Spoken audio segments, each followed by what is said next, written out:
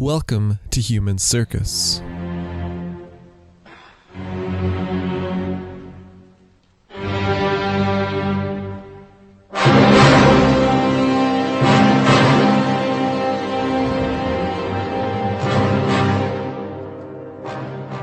Questionable movies aside, the writing of Ahmad ibn Fadlan is probably best known for its vivid sex and violence account of a Viking funeral.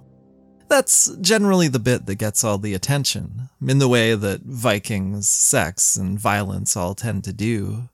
But those actually weren't the only funerary traditions our traveler described. We're going to get to the more well-known funeral next episode. But before we get started on this, Ibn Fadlan Part 2, I want to highlight that other one, the less famous Ibn Fadlan funeral, the cult favorite. This is the treatment of the dead that Ibn Fadlan reports among the Qudsiya Turks. It starts with those of failing health, this clearly not being a society in which you want to reveal weakness.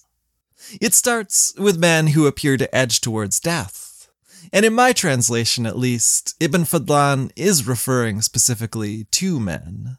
And even more specifically, to men of some amount of property, the impoverished or abandoned to death on the plain. As death nears, the other members of the household keep their distance. Only the man's slaves approach, to take him to a separate tent, there to recover or there to die.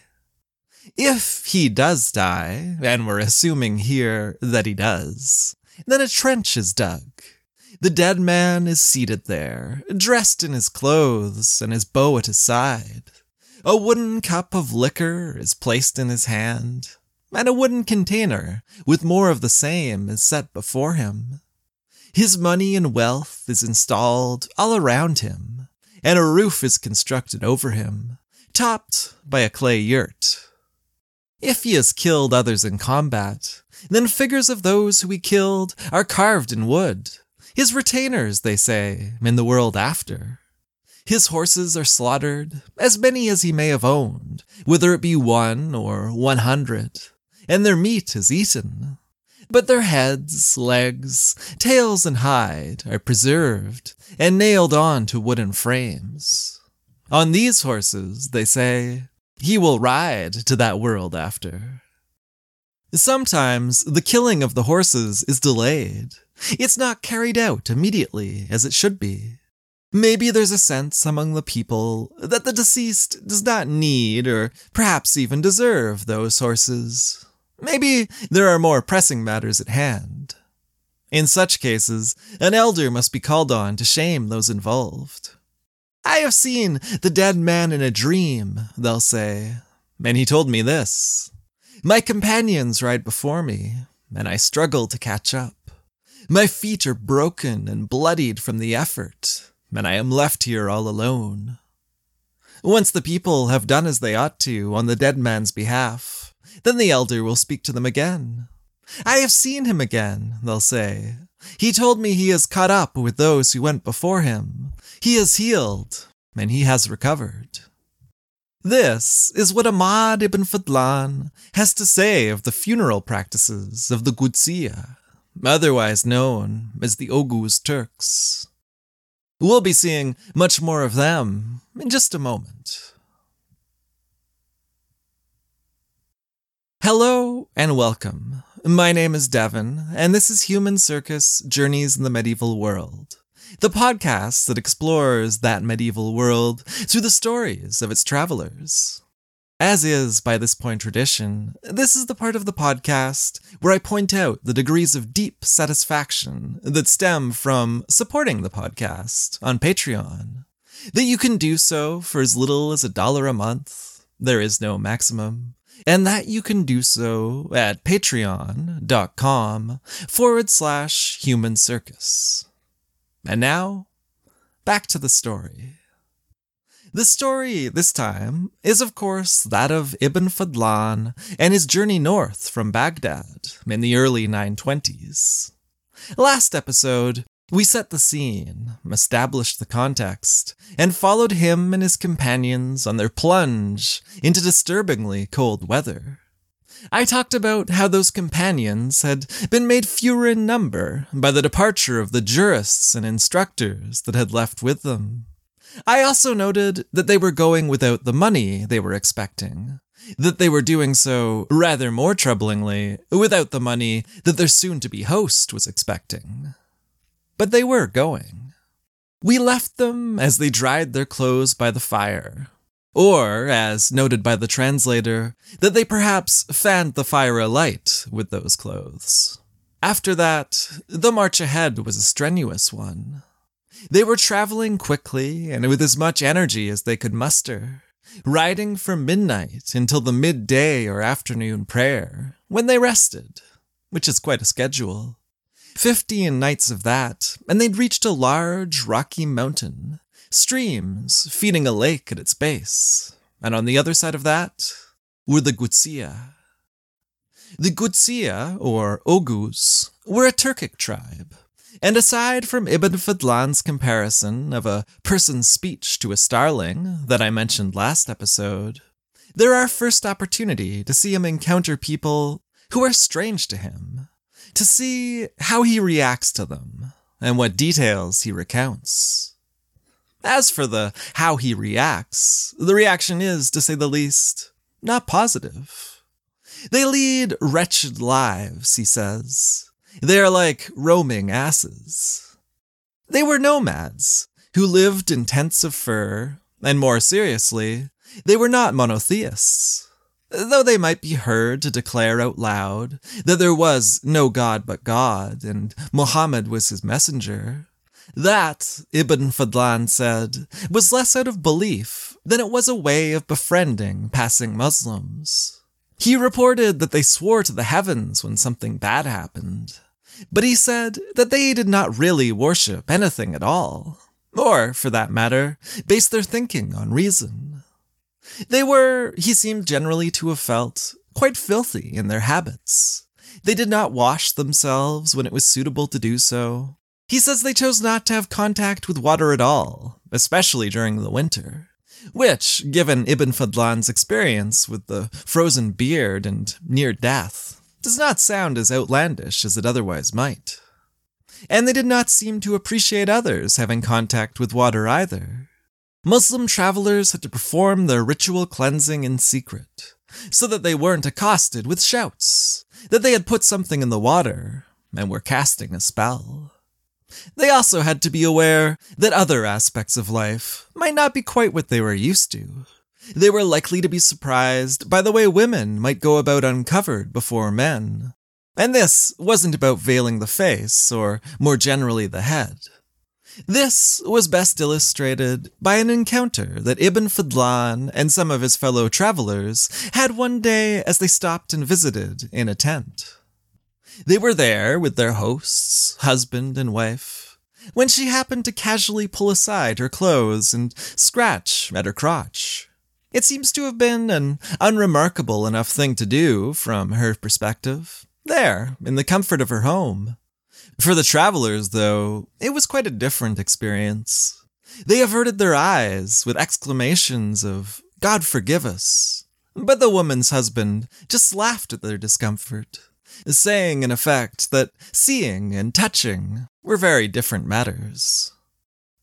Ibn Fadlan takes the opportunity to tell us that illicit sex, though he doesn't specify exactly what that entailed, was most harshly punished. The culprit would be tied between two trees that had been forcefully bent together. The trees would be released, and when they snapped back upright, the offender was snapped back with them, in two different directions, and torn apart. Odd as it may sound, it is a method that I think might have come up before on this podcast, but I really can't remember where. It is recorded in Roman sources, though, and indeed in much more recent ones, too. But Ibn Fadlan's record of the Oghuz wasn't all about ripping people in half, jarring personal habits, or poor hygiene. Regarding all of which, it should be said that we are seeing these people through the eyes of a man just passing through. and a man just passing through from an imperial center of power and culture, who surely saw this as very much a place on the periphery of the world he knew and valued. We do see, aside from all that, a great value placed on the role of the host. Ibn Fadlan mentions that a traveler would have a yurt and sheep provided for him, that a total stranger could arrive, announce himself as a guest, and ask for camels, horses, and dirhams. He could be certain that all he asked for would be given to him. But he could be just as certain that all he was loaned would be returned. A host would travel for days to reclaim what was his from a wayward borrower, would ask after his quarry on the road, would, if the man was dead, take exactly what he was owed from the deceased caravan, would, if he had successfully disappeared, take it from his co-religionists. He was a Muslim like you, the man might say. You go and get it from him. Navigating this world, our guide was surprised by the way the Oghuz made decisions by consultation, and how even the most worthless among them might overturn that decision. But he found, as ever, that gift-giving was what smoothed the way forward. The first leader they encountered, a local man whose power likely did not extend very far, told them that their passage was impossible, unheard of, it could not be done. But with the presentation of a kaftan and a woven cloth, along with some flatbreads, raisins, and nuts, it was entirely possible. He thanked them and allowed them to go on their way. The next morning, though, more gifts would be required, this time to quite a different character. The whole caravan, reportedly 3,000 mounts and 5,000 men, was waved down by a single man, a quote, despicable figure, unkempt and really quite repulsive, a man of no worth at all. None of you shall pass, he told them. And somewhat absurdly, but perhaps out of fear that he had armed companions very close by, they did not disagree, saying only in protest that they were friends of the Kolar Khan, a deputy of the king or Khan. But this fellow accosting them was not impressed by this, not at all. Kolar Khan who? He laughed. Do I not shit on the beard of the Kolar Khan? And then he demanded bread, which they gave to him, and were allowed by this extremely belligerent individual to pass, with the parting words, "Proceed, I have spared you out of pity." And maybe he had.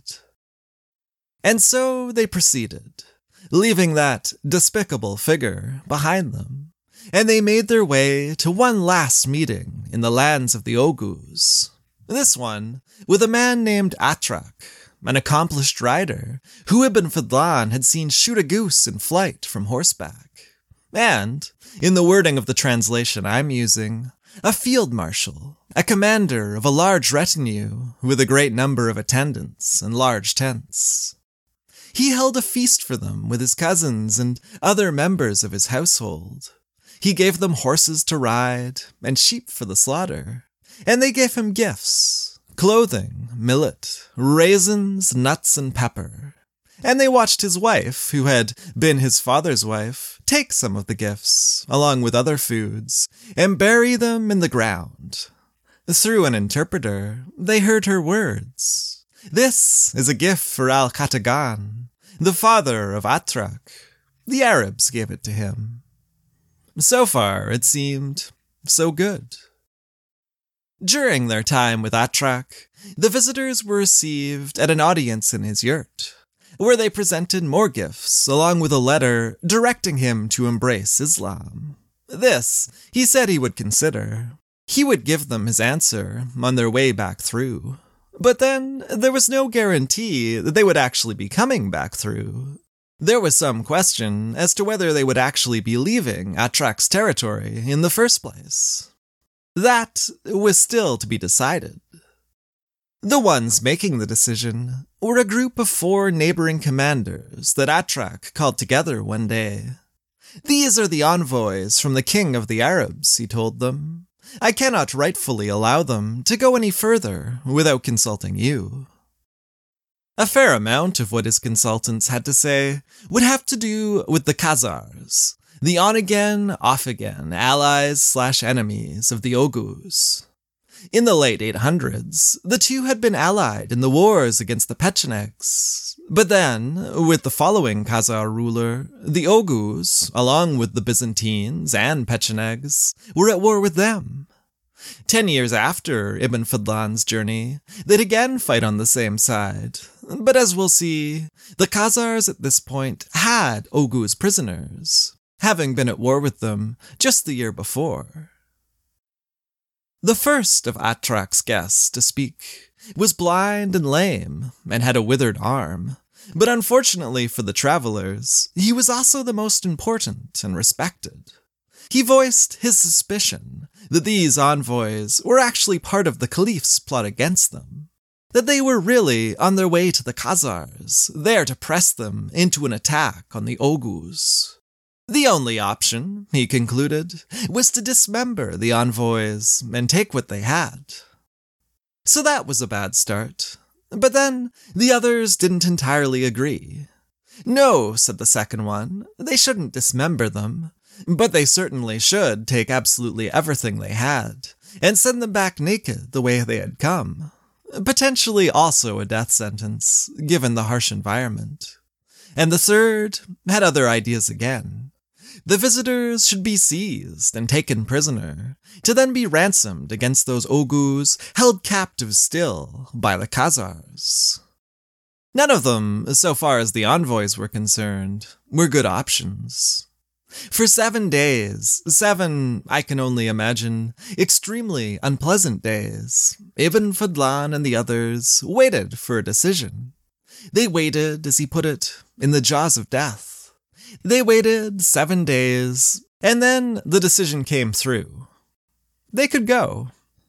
No doubt extremely relieved by the result, they left a robe of honor and other gifts to that highly esteemed man who'd wanted them dismembered, and tunics, pepper, millet, and flatbreads for his colleagues. And then they left. After this quick break, we'll follow them.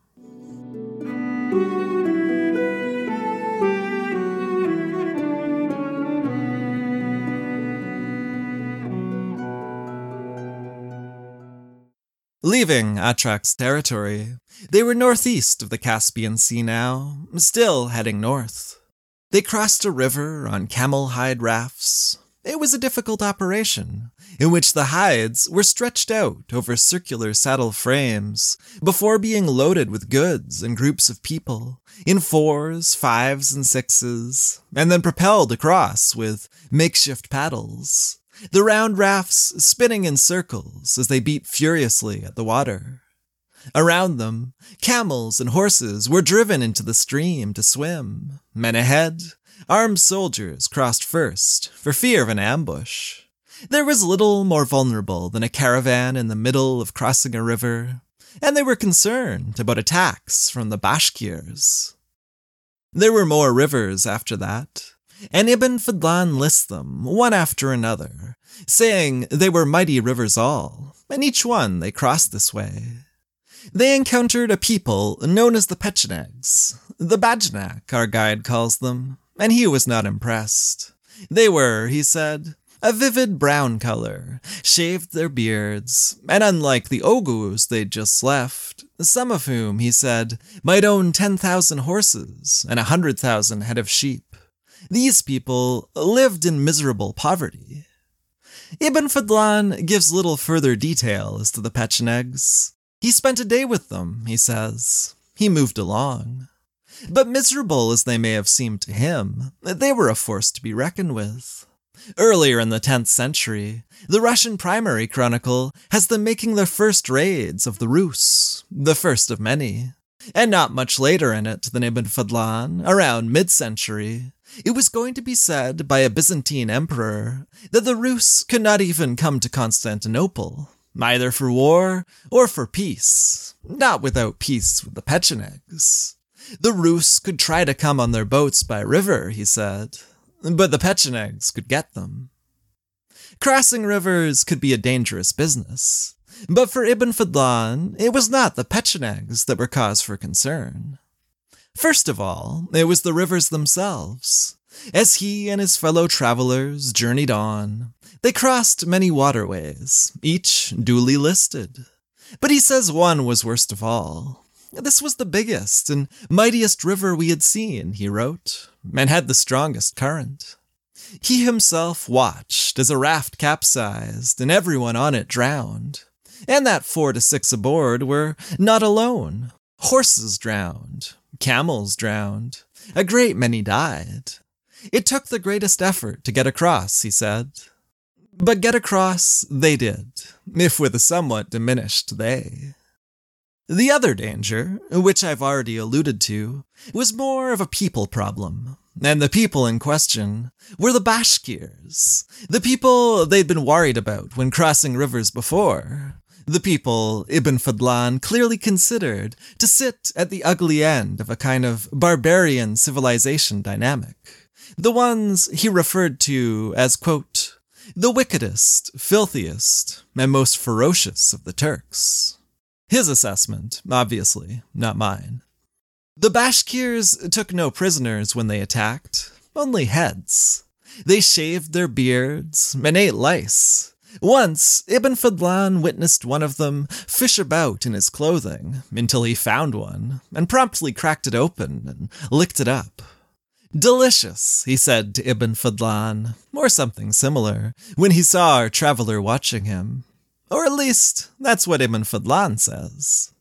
He says that they wore a carved wooden phallus about their neck, that they kissed it and spoke to it in worship before battle, acknowledging no other creator.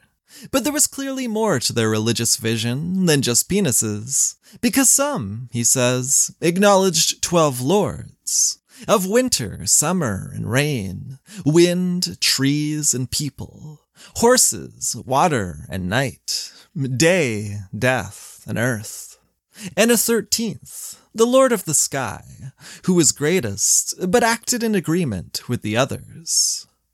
The travelers noticed that each clan among the Bashkirs worshipped something different, something aside from the lords and carvings. For one, it might be snakes, or fish, or cranes. That last group said that they had once been broken in battle and already in flight when cranes had called out behind them and caused their enemy to turn and run. These are his actions, they said. He has routed our enemies, and since that day, they'd worshipped cranes. Between lords, cranes, and this he they talk about, however that may have been treated by time and translation, it all sounds like they had quite a lot more going on.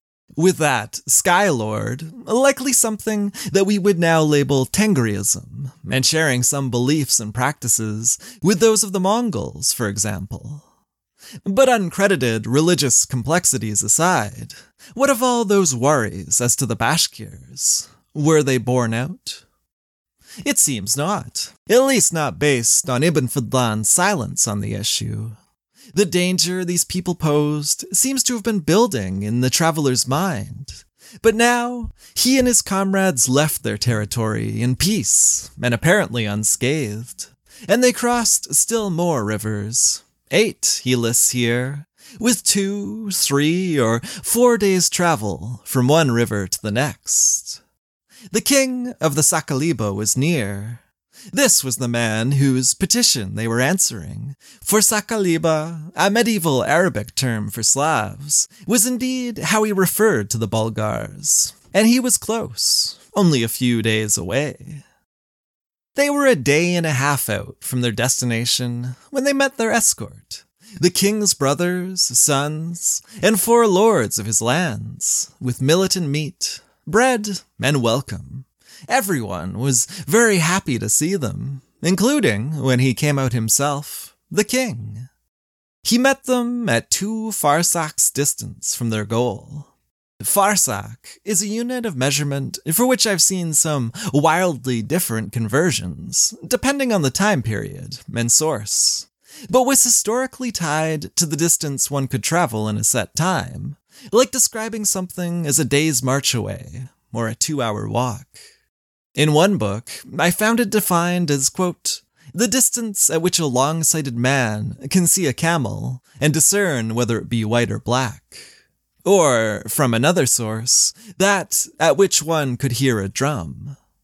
At whatever exact distance he came out to greet them, the king did so with honors, descending from his horse to prostrate himself before them and give thanks to God, scattering dirhams from his sleeve over them and having yurts set out to house them. It was May of 922, and they had been traveling 70 days since Al-Jurjaniyah. Now, for a few days at least, they could rest, while the king gathered his subjects to hear the letter of the caliph. With that reading, Ibn Fadlan will really give us a sense of the occasion, with standards unfurled, and the king dressed all in black, with a turban placed on his head. He'll also show us more of his own role in all of this, his own task. A lot of this account concerns the doings of a collective we, but here, at the reading, it's very much Ibn Fadlan, the I, that steps forward. We are not permitted to remain seated during the reading of the letter, he announced to those assembled. It was up to him to read such documents aloud, and to see that all was done properly, that protocols were followed and practices correct, even out here among the Bulgars. Everyone stood, including the king, big and corpulent, Ibn Fadlan noted. Then he read the letter, all of it translated by an interpreter. As he reached the words, "Peace be upon you, on your behalf, I praise God, there is no God but him," he paused, directing his audience. Return the greetings of the commander of the faithful. And they did, every one of them. As he reached the end of the letter, they all roared aloud, "God Almighty," loud enough that the ground beneath them shook with it. Next, he read the letter from the vizier, this time telling the king to sit, which the king did, sitting, listening, and then, as the letter finished, showered with coins from his companions. Ibn Fadlan then brought out gifts for the king's wife, pearls, cloths, and medicines, a robe of honor, which she received, and was then showered with coins by her companions. There was a lot of convivial coin-throwing happening, and everyone seems to have been very content with how the visit was going. Later, they would be invited to the king's tent. They would see him seated on a throne covered in Byzantine silk. On his right, his kings, and before him, his sons. They took their place on his left. He called for a table, and it was carried to him, set with roasted meat and a knife. The king sliced off one piece and ate, then a second, and a third. Then he cut another and handed it towards someone, a table placed before them to receive it. None took meat before he had.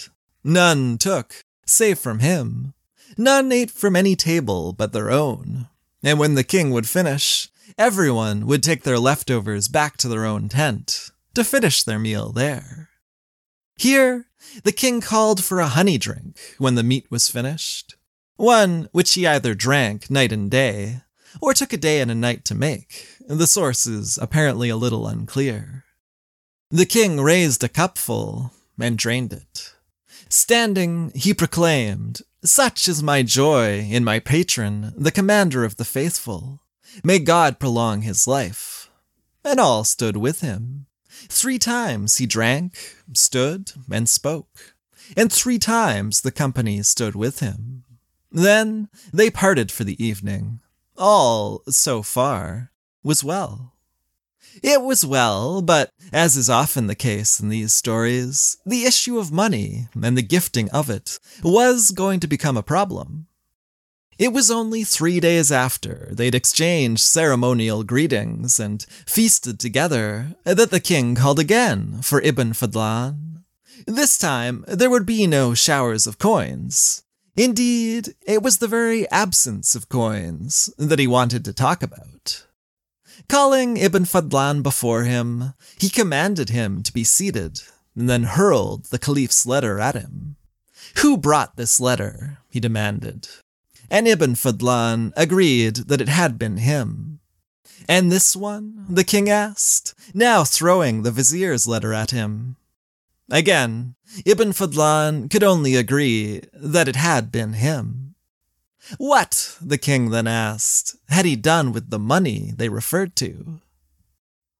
The king had heard, one way or another, of the 4,000 dinars that the caliph had intended to be his. He'd heard, somehow, of the efforts that had been made to keep them from him, and he was not pleased, not at all pleased with Ibn Fadlan's explanation that he and the others had left early for fear of missing the chance to come at all, that the money had been set to be brought after, that the greatest effort had been expended to see that it did. None of it was enough. None of it made sense. Why hadn't the money simply been given to the king's representative? He could have brought it easily enough. Instead, he had all these guests, but none of the money. It was quite beyond vexing, and the king made his feelings entirely clear. Gone was the agreeable man who'd followed every one of Ibn Fadlan's directions. Now he bellowed at his visitor with a voice that seemed to come from out of a barrel, and he placed the responsibility very much with Ibn Fadlan himself. Tell him, he said to his interpreter, that I do not acknowledge any of the others. I acknowledge only you. They are not Arabs. If my master, the caliph, thought that they could have read the official letter as eloquently as you, he would not have sent you to keep it safe for me. Read it and hear my response. I do not expect to receive one single dirham from anyone but you. Produce the money. This would be the best thing for you to do. Ibn Fadlan took his leave, shaken, dazed, and in a state of terror. He was, he said, overawed by his audience with the king, by his physical size as much as anything, it seems. Coming away from the intimidating encounter, Ibn Fadlan brought together his companions, telling them what had passed between him and the king. I warned you about this, he told them, as indeed he had. Not that it had done much good. For all his concerns, here he was, the only one the king wanted to talk to, yes, but also the only one to whom the king was going to be looking for money, a substantial amount of money that he would have no way of producing out of thin air. It was all of it, more than a little stressful. And that's where we'll leave our traveler this time, caught in an awkward and potentially dangerous predicament, one he'd very much anticipated, but still could do little about. Next episode, we're going to get into the details of Ibn Fadlan's time among the Saqaliba, and I'll probably get to that famous Viking funeral too. If you are listening to this on the Transcontinental Friars Patreon feed, then please do keep listening, as in a moment, I'll be describing a process of conversion with some similarities to that we're encountering with Ibn Fadlan and the Saqaliba king, and talking about some of the factors in that ruler's decision. If you aren't, thank you for listening. I'll be back soon with part 3 in this Ibn Fadlan series. And I'll talk to you then.